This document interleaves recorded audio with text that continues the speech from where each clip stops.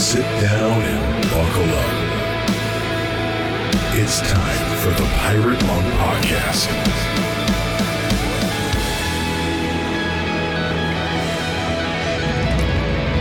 Welcome to another episode of the Pirate Monk Podcast.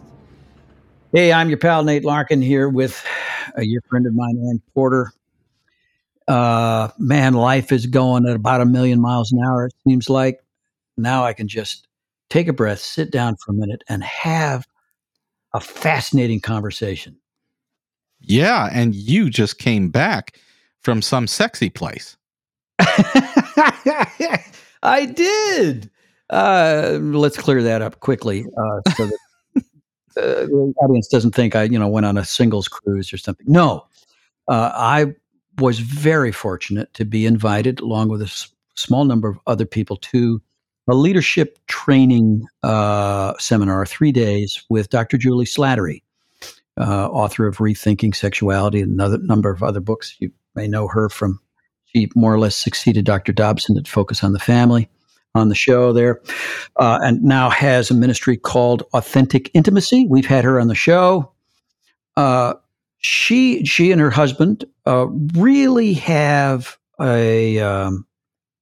really feel like they have a call to challenge and educate and really equip the church in having conversations around sexuality with whoever's open to conversations. And they don't shy away from the difficult conversations. It amazes me, Aaron, how much the ethical, the sexual ethic has changed during my lifetime. And you're younger than I am. You have seen the sexual ethic change, haven't you? Radically. Yeah. I mean, give me some examples of what blew your mind. Well, for example, I'm still trying to catch up with the whole trans conversation. When we first started this podcast, I was in a real dilemma. How in the world do we even have a conversation with someone who identifies as gay and Christian? How do we even have that conversation? Because in my mind, they absolutely do not go together. Can't possibly go together. Now we add to the mix the growing number of trans people, and now as gender has been redefined or deconstructed to the point where everything is fluid, how do we have a conversation with somebody? And I've got people in my family now, my extended family, who would identify as non-binary, neither male nor female. Yeah. Certainly more conversations, but let me. And how do I love them well? Right. As a Christian. Well, and as a Samson man, how does that get to be a part of their journey alongside other Samson men? So going back to conversations about somebody that's gay. Mm-hmm. And that seemed like, wow, I don't know how to have that conversation. This is what I was taught. This is what I believe. These don't go together. And then over the years of doing Samson, obviously that has been a conversation with hundreds of men. Did you find out after engaging the conversation that it wasn't as scary and complicated as you feared it was when you weren't actually having the conversations? Oh, absolutely. Absolutely. I mean, I was living in terror of something that I didn't need to be afraid of. But to be fully present in these relationships and friendships and conversations, I have got to have a proper understanding of my own sexuality, my own sexual brokenness. And I did not recognize until quite recent. I think I'm still coming to grips with the damage that was done to me and the damage that I have done unconsciously, subconsciously, by buying into the church's knee-jerk reaction to the cultural narrative around sex. Mm-hmm. So as our culture began to drift farther and farther away from biblical norms and traditional norms around sexuality, and the church, in reaction, we developed this purity narrative, where we're going to protect our kids by having these big rallies, and we're going to get them together, and they're going to make purity pledges, and we're going to pass out rings, and the conversation is going to be around purity. And the subtext to that conversation is, look, here's the rules. You keep yourself pure. And if you keep yourself pure, God will bless it. He'll bless you with a mate, the perfect mate. And then when it's legal for the sexual switch to be turned on, you will experience fabulous sex, fulfilling sex for the rest of your life with the person God has for you. We pretty much sold that narrative. And right now, if I want to talk to my daughter, for example, about why she is very reluctant even to call herself a Christian, and why she finds it almost impossible to go inside an evangelical church these days. Fortunately, she can go to some of the more liturgical churches. She'll come right away to that purity narrative. What I didn't understand was I was as damaged by that narrative as anybody else. I was trapped in the narrative as a pastor, because what the narrative does not acknowledge, and what the New Testament clearly does, this is a cornerstone of Jesus' teaching. All of us are broken. All of us are sexually broken. All have sinned and come short of the glory of God. If we say that we have no sin, we deceive ourselves and the truth is not in us. It may not, our sexual sin, our sexual brokenness, the way we experience the brokenness of this world sexually, may not involve porn. It may not involve gender or homosexuality or same-sex attraction or any of that kind of stuff. It may simply be in sexual insecurity. It may be in a sexless marriage. There's going to be some way in which I'm not experiencing the fullness of what God created in sexuality. And or perhaps I've survived, as very, very often the case, I'm just living with the pain of having been sexually violated or sexually abused as a young person, something I had absolutely no choice in. Mm-hmm. Now, the question is, can I have that conversation in church? Right. And if I'm not having that conversation in church, I'm still having the conversation. I'm being discipled by the culture, and my thinking about myself, about the world, is being governed by whatever the cultural narrative is. Right. So Julie's trying to help people gain the tools to have good conversations. Right. Which are mostly about listening. Yeah, for sure. And I think as Christians, we have to really think through some of the anti-gospel products of things like purity culture that you're talking about. You take a good thing. Being pure that's a fine thought. It's not anti-purity. However, the spoken or unspoken subtext, the spoken version is, you're like a pure glass of drinking water. How many drops of diarrhea in that would make it something you would not want to drink? Right. So that closes the door on the gospel, closes the door on all those verses you read, because there is one standard and there's no way back. Yes. And so that conversation for ourselves and for others, we just cannot remove the gospel from anybody's situation, from anybody's hurts, from anybody's brokenness, from anybody's journey that they're in the middle of. The gospel still has to be central. It has to be enough. Yeah. And I think that's why we have to move vocabulary is so important. Words matter. I think we need to move the conversation intentionally from purity, which is this all or nothing, black and white, and if we're honest, none of us are pure. Right. If I've stopped, if I'm no longer looking at porn, that does not mean that I'm sexually pure. Jesus made that point when he said, hey, if you've looked at a woman with lust in your heart, you've committed adultery. There's no, okay. Jesus had the diarrhea dropper and was just passing it around, man. So we need to move the vocabulary from purity to integrity. And then let's acknowledge the fact that we are all on a journey toward integrity. And that this sanctification process that God is in charge of and that is at work in us is actually a process. But to be engaged in the process, we have to be willing to be engaged in the process and not tell ourselves or anybody else that we have arrived. Mm-hmm.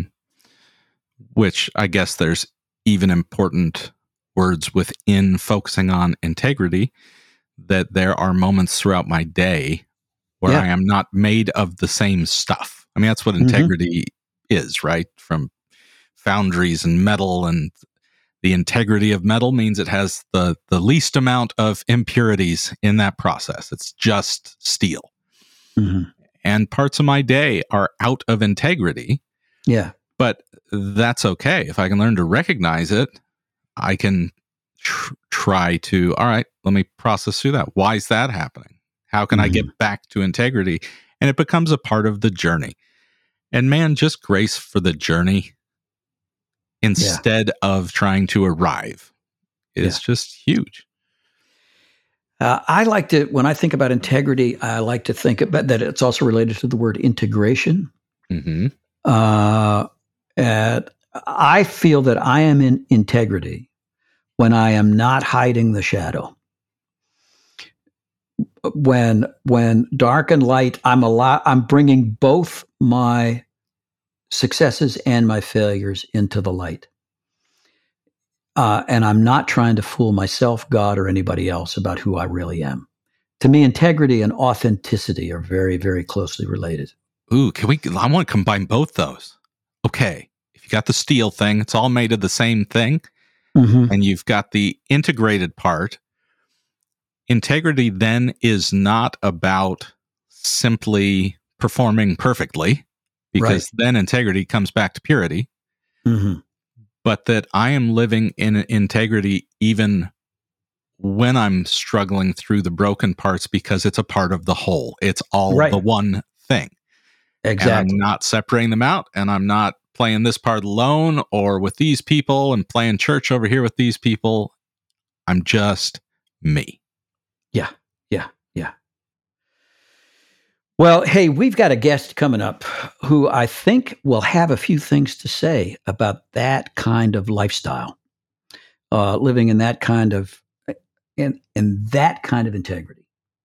Listeners, you're going to enjoy this man. He's got a few things to say. We'll be back in a moment with Roy Wooten from the Crucible Project on the Pirate Monk Podcast.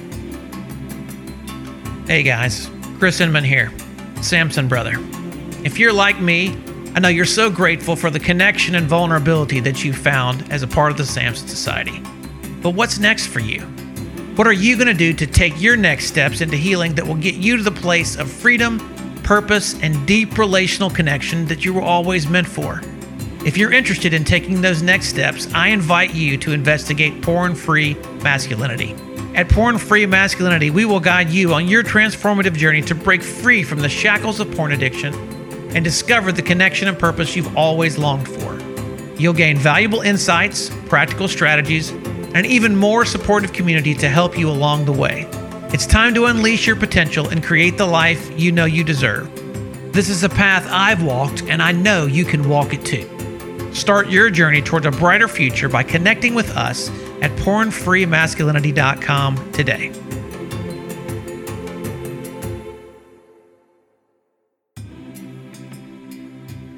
Welcome back to the Pirate Monk Podcast. Well, our guest this week is joining us from the great state of Texas, down there in Houston. Roy Wooten from the Crucible Project is joining us today. Hey, Roy. Yeah, really great to be with you, Nate. Thanks for having me on. Well, I was honored to be on the Crucible Project podcast a few weeks ago. Had a enjoyable conversation then, and it did stimulate me to want to know more about what you guys are doing, or what God is doing with you guys down there in Houston. First of all, I'd love to hear a little bit about you. How did you wind up in this kind of endeavor? Well, I have to go back to my childhood. I mean, I grew up in a working poor family, trailer home park, Mm-hmm. and mom had a psychiatric break whenever I was 5 years old. Oh, yeah. One of my earliest memories is me sitting in the back of a squad car, holding my little brother. Mom is wrapped up in a gurney being put in the ambulance, and dad's on the porch talking to a lawman, and it was the first time she was taken away from us. And we had a pattern where she'd be taken away, we'd go live with other people for several months because dad couldn't keep his oil field job. He was a roughneck. Go in while we were needing to be cared for. So and then mom would come back home. And back in the 70s, they didn't have the good medications they have today. So they'd keep them in a public psychiatric hospital.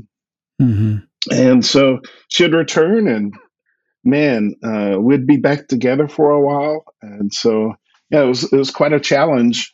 Luckily for me, I had some athletic ability, and that helped me do well in school, take my emotions out on the playing field.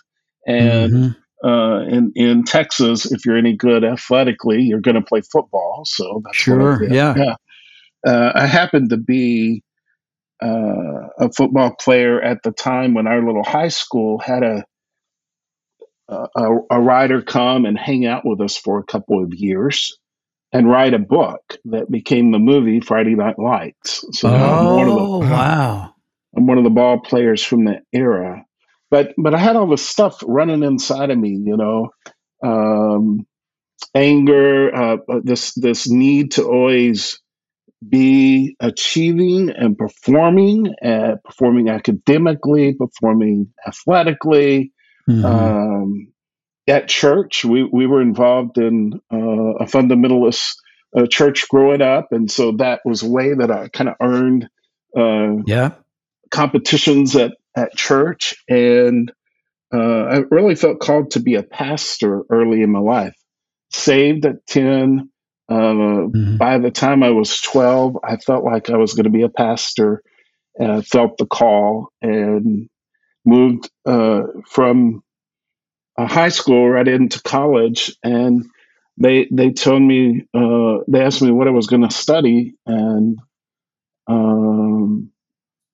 I was trying to figure out what all that mess was about that I just left home, and ended up in a psychology class with a clinical psychologist who was also a professor and a pastor. I went to visit him at his church, was shocked at that he really is a pastor, and spent some time with him. And one of the things I shared with him was, I really felt called to be a pastor. He said, just because you're called into ministry doesn't mean you have to be the pastor. There are a lot of ways that God can use you.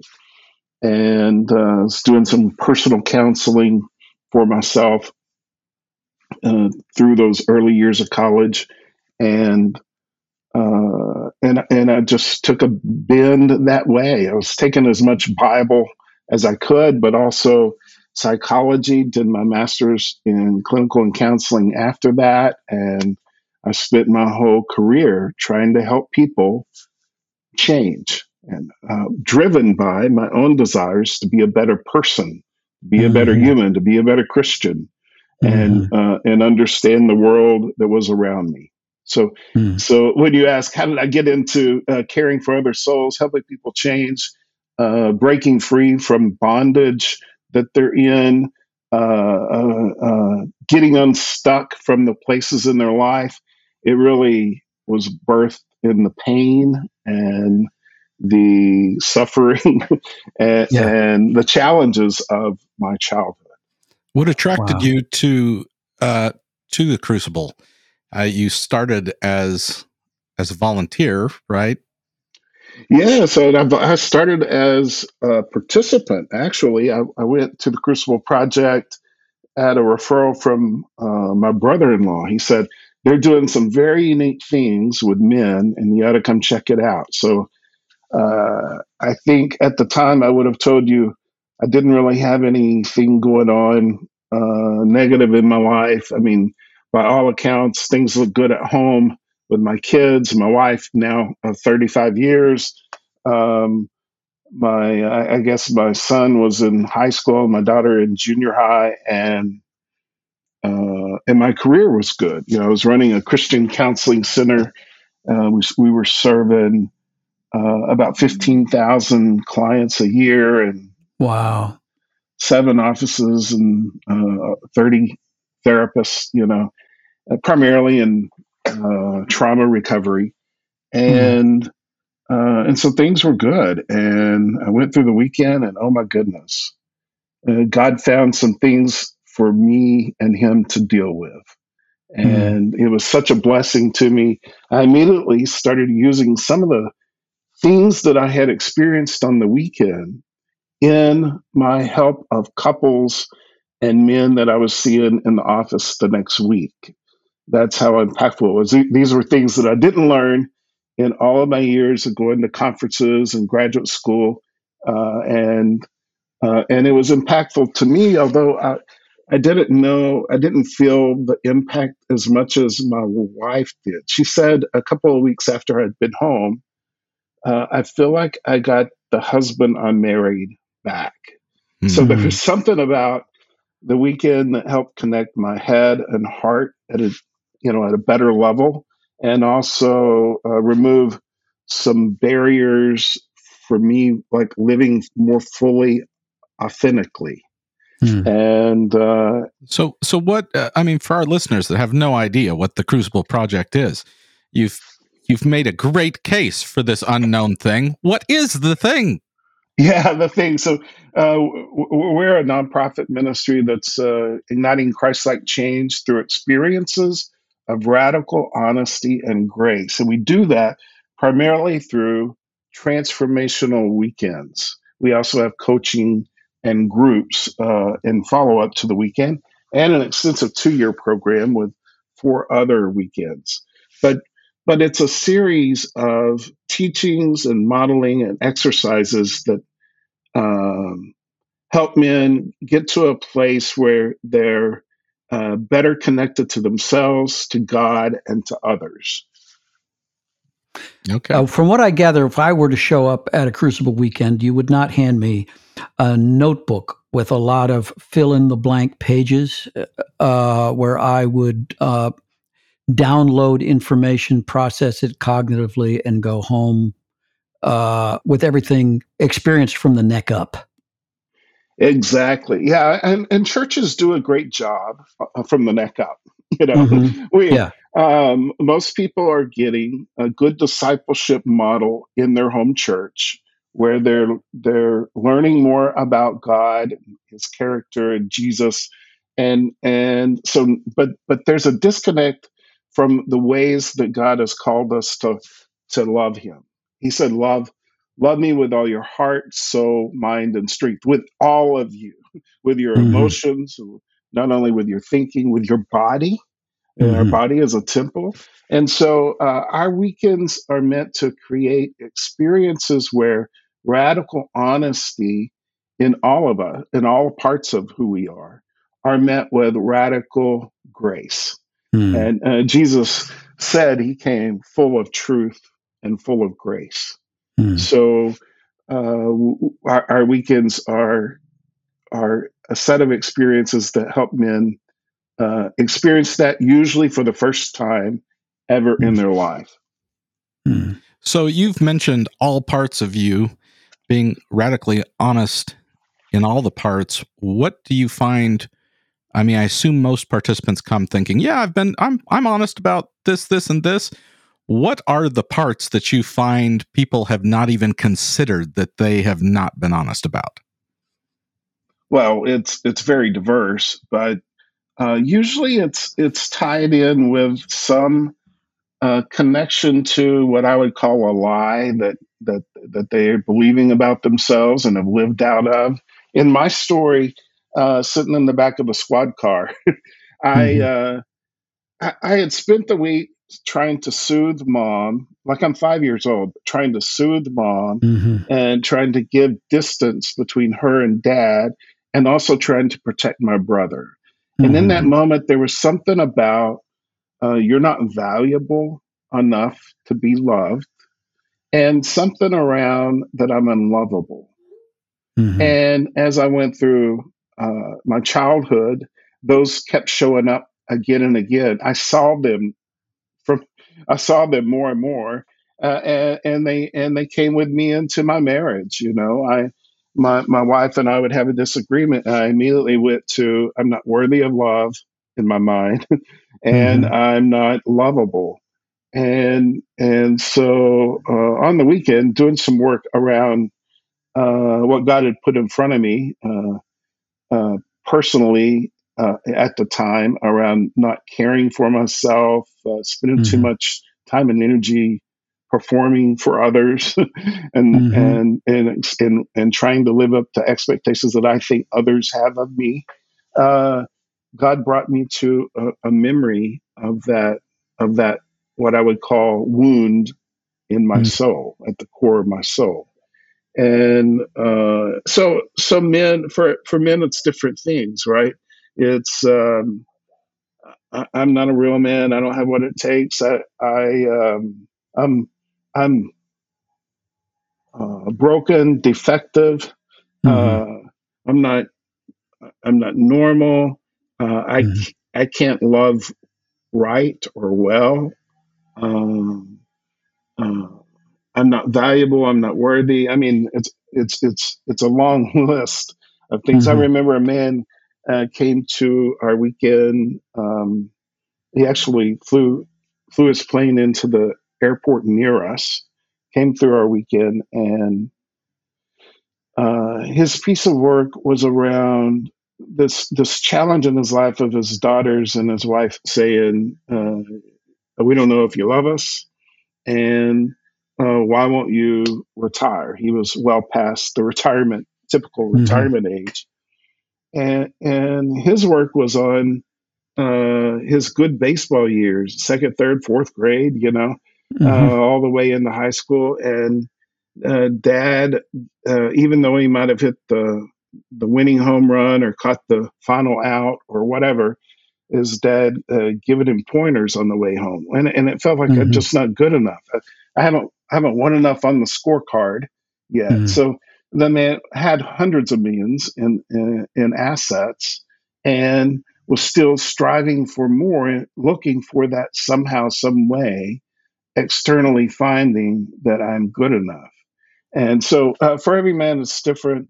One man might be sitting next to somebody who as sexual compulsive sexual acting out. Another man might be sitting next to on his left challenges with anger popping all the time, and his wife is separated from him, and the next man might be a pastor who's just struggled with this creativity for the last several months and wondering if maybe God's calling on his ministry has left him. So So it's back, very different. yeah. So back to your story. After your weekend, you talked about certain things you were discovering. You're going back and connecting them to your story, but were you unaware of the performance-based stuff, the love, not being worthy? Were you aware of those, or were those totally off your radar? And was the real work of the weekend that in connecting it to that story, you start to find the honesty and the roots of those things? Yeah, bingo, Aaron. That is 100% accurate. I had done therapy as a young adult and thought I had worked through the abuse, the many ways I was abused as a child, and the challenges Mm-hmm. around that. And I don't think they were in my awareness or obvious to me that was still in me, right? I'd packed them away pretty well. Teacher at church, pastored bivocationally earlier in my career. But the awareness has made me be number one, more effective. I've written 4 books since I went through my Crucible weekend. I never would have written them before because I didn't know. I didn't know any better. I move into the hard conversations instead of trying to tiptoe around. Right? Either with my wife or my kids or in the leadership position I'm in at the Crucible Project. So. It was that awareness, and I believe the grace that I received in the work that I did around that scene in my life that really set me on a trajectory of a lifestyle of being totally honest with myself, living confessionally, up to date with others in my life. In the recovery field, we might say, we need to meet regularly and have full confidentiality, so we don't have to hold back. Where there's no resistance to being open and honest. And in the Christian world, I think that used to be called confession. We've kind of lost that along the way somewhere. And this, we'll sit in a small group at church, and somebody will ask for prayer requests, and we'll talk about openly, usually about medical issues or challenges with a job search or something to that effect, but not really what's on our heart. That we're worried about our son, that we're struggling. Our teenage son who's making some bad decisions, or we're in fear that we're going to blow up something in our marriage because we're hiding something from our spouse, etc. So we don't get real, and we're not real with ourselves. So, and therefore we may be real with God, but sometimes we even put like a tree or a fig leaf between us and God and act like he doesn't know about it. But living confessionally up to date with someone for the rest of my life is a beautiful thing for me. And since my weekend, I have been in a group with men that create that safe place for me, where there's nothing I need to hide. I think Satan's number one, tool in our lives is that we're the only ones that are struggling with whatever, and that we've got to figure it out on our own. And it's actually the truth is just the opposite. Like, and God doesn't call us to do that. God doesn't call us to be strong in a way that we are unable to. Strong in the sense that everybody thinks that everything in our life is all in line all the time. He calls us rather to be strong and confessional, and it's the power of the resurrection that Jesus forgives us, but it's the power of a small group of people in our lives that we can live confessionally up to date with. That is healing. James 5:16 says it is healing and takes the power away from the secret that we're trying to hide.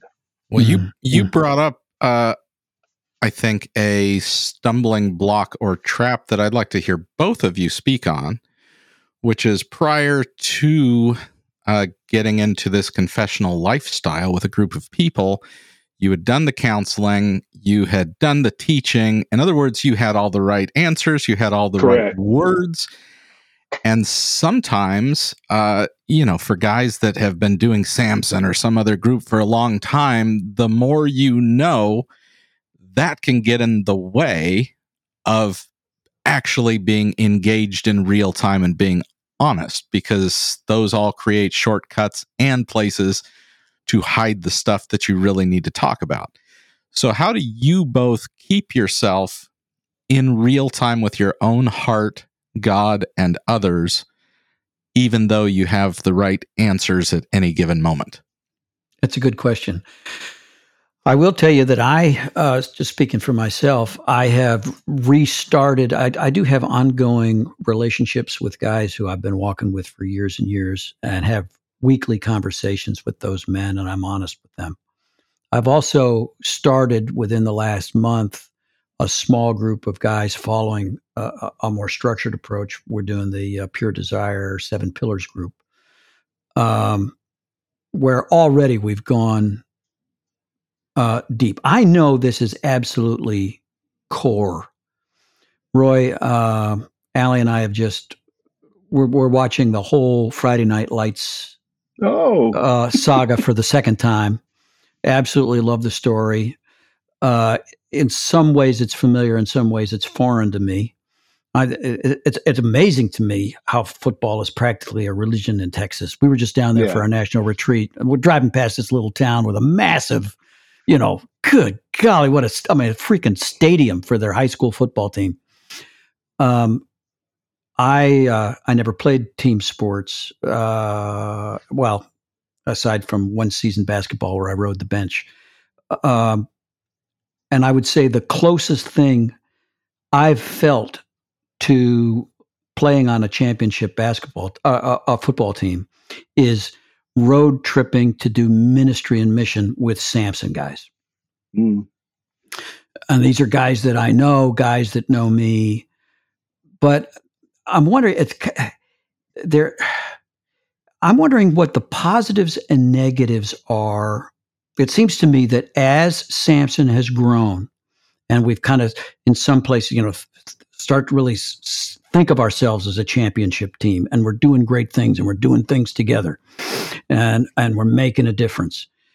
It seems to me as though the competitive spirit that infuses athletics kind of makes its way into our relationships, and it becomes a little bit tougher to stay humble, completely transparent, open, and weak. I don't know whether you've ever experienced anything like that, but it seems to me that that's kind of what I have to push against.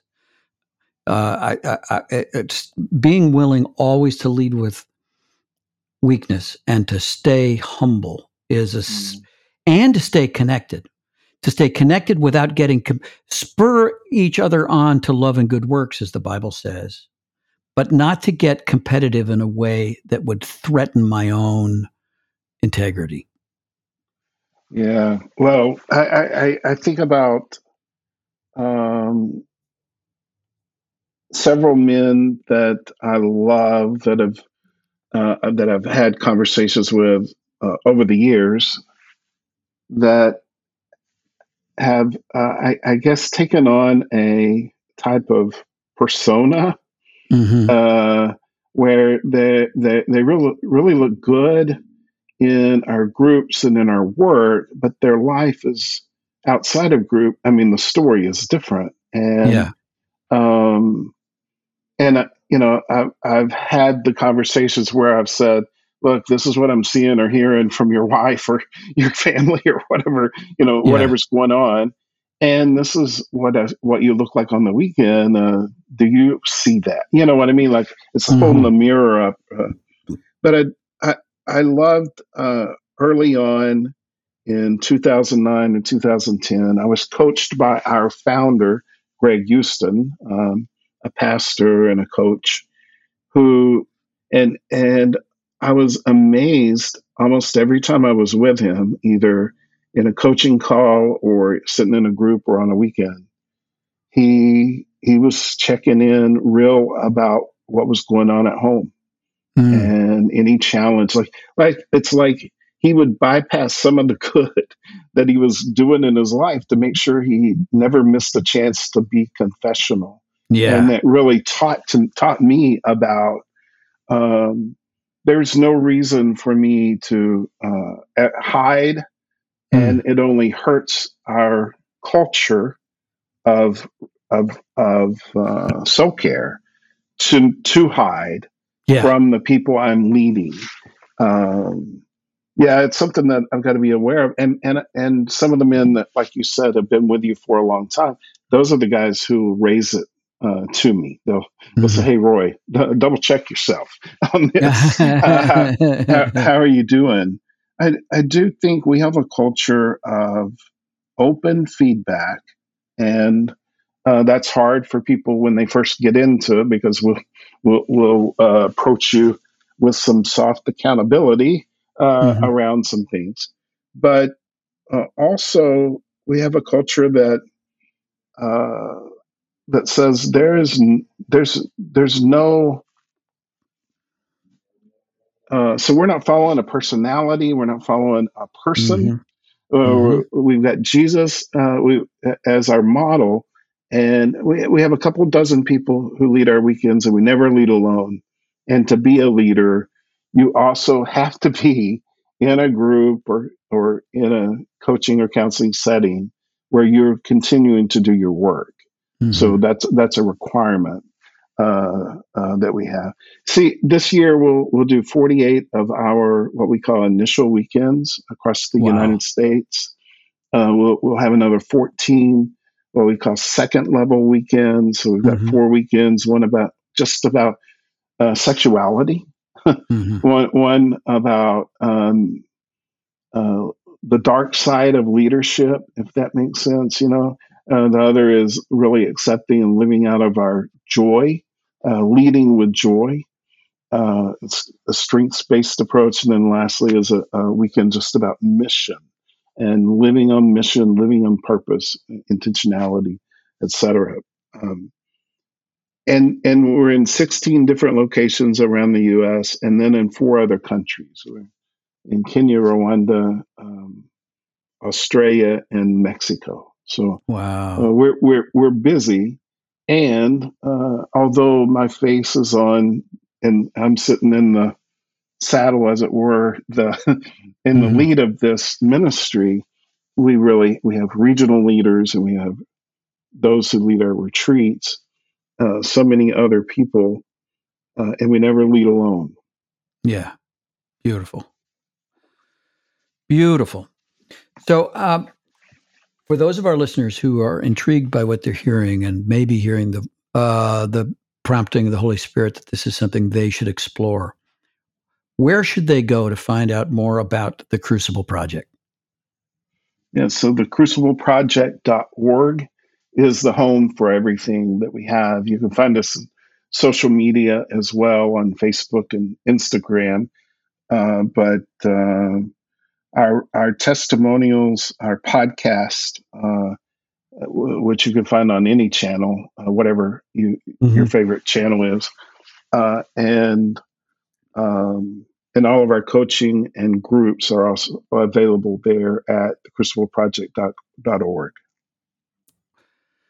Well, Roy, I love your spirit. My spirit resonates with your spirit. I know God's in this thing, and I'm just so thrilled that it's been possible for us to have this conversation. And who knows what God is going to do with it on down the line. He's always working, and there's this masterful way in which he orchestrates everything for our good and his glory. And so listeners, there you got it. You got it from Roy Wooten himself. That's the Crucible Project. Thank you so much, Roy, for joining us. It's been a great conversation.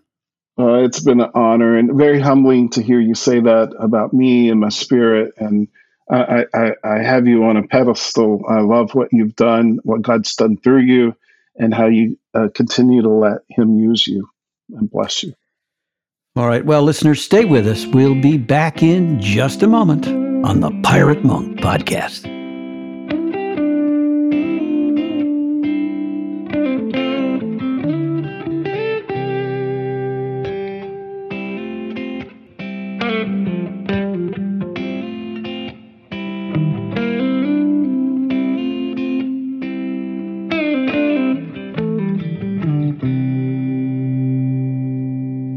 We are back on the Pirate Monk Podcast.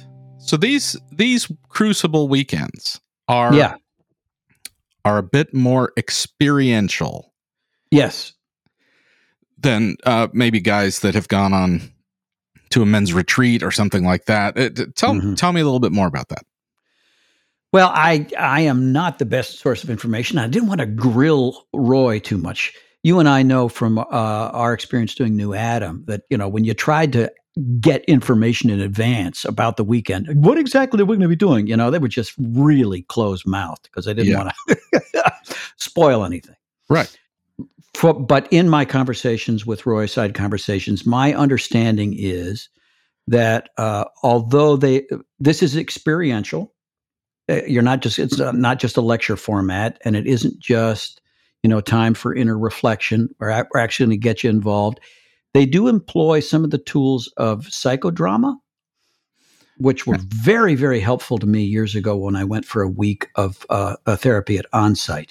You do know that any listener that's unfamiliar with that word is now terrified of what that might be. We're going to do some psychodrama on you. Yeah. Oh, it's nothing more than just kind of assigning roles from a past event and kind of reenacting so that you can kind of experience it again. Mm-hmm. What was it like when that happened? And now but I went through that experience alone. Now I'm going to go through the experience with some other people, and I have the benefit of, I had their experience, some more of my experience. I also we're going to invite the Holy Spirit into the process. Mm-hmm. I'm going to get a clearer perspective on what went down in that scene on that day when that happened. The first time I witnessed that kind of stuff, at first it seemed weird. Yeah. And then I would watch guys enter into those moments, but especially having the voices and support around them where they can be back in that moment, but find their safety, that they can still be safe and go there. Yeah. And I thought it was pretty amazing in the end, watching so many guys go through it and just how each one was affected. Yeah. Yeah. Well, I have been dramatically affected by that. And I am not, I'm naturally resistant to that. I really want to think my way through life. Mm-hmm. There's a reason that I don't go back to those scenes. They're painful. I would rather not be there. And, being emotionally present in a painful situation, going back there willingly, it's not the thing I'm, champing at the bit to sign up for. However, when encouraged by friends and with their support, with the guidance of somebody who knew what they were doing, and in an attitude of prayer, really being conscious of and reliant upon God's presence in the process and in the place, to go back there, because that experience is still alive in me. Whether I have metabolized those feelings or not, whether I've processed the experience or not, it is there. And if I don't have clarity on exactly how that has affected the way I see myself and see the world, then that experience is still governing me in ways that I might find absolutely mystifying. So, it's a helpful process. That's huge, though, because it's an important reminder that sometimes when I'm looking for healing, I think, oh, if I go through this process and I get healing, then that part, that pain that happened to me or that I did to others that'll go away. It won't be a part of me anymore. And that's just not what healing is. Right. Yeah. Yeah. Yeah. Yep. It will always be there. But, to use a metaphor that KK introduced to us, it won't be driving the bus.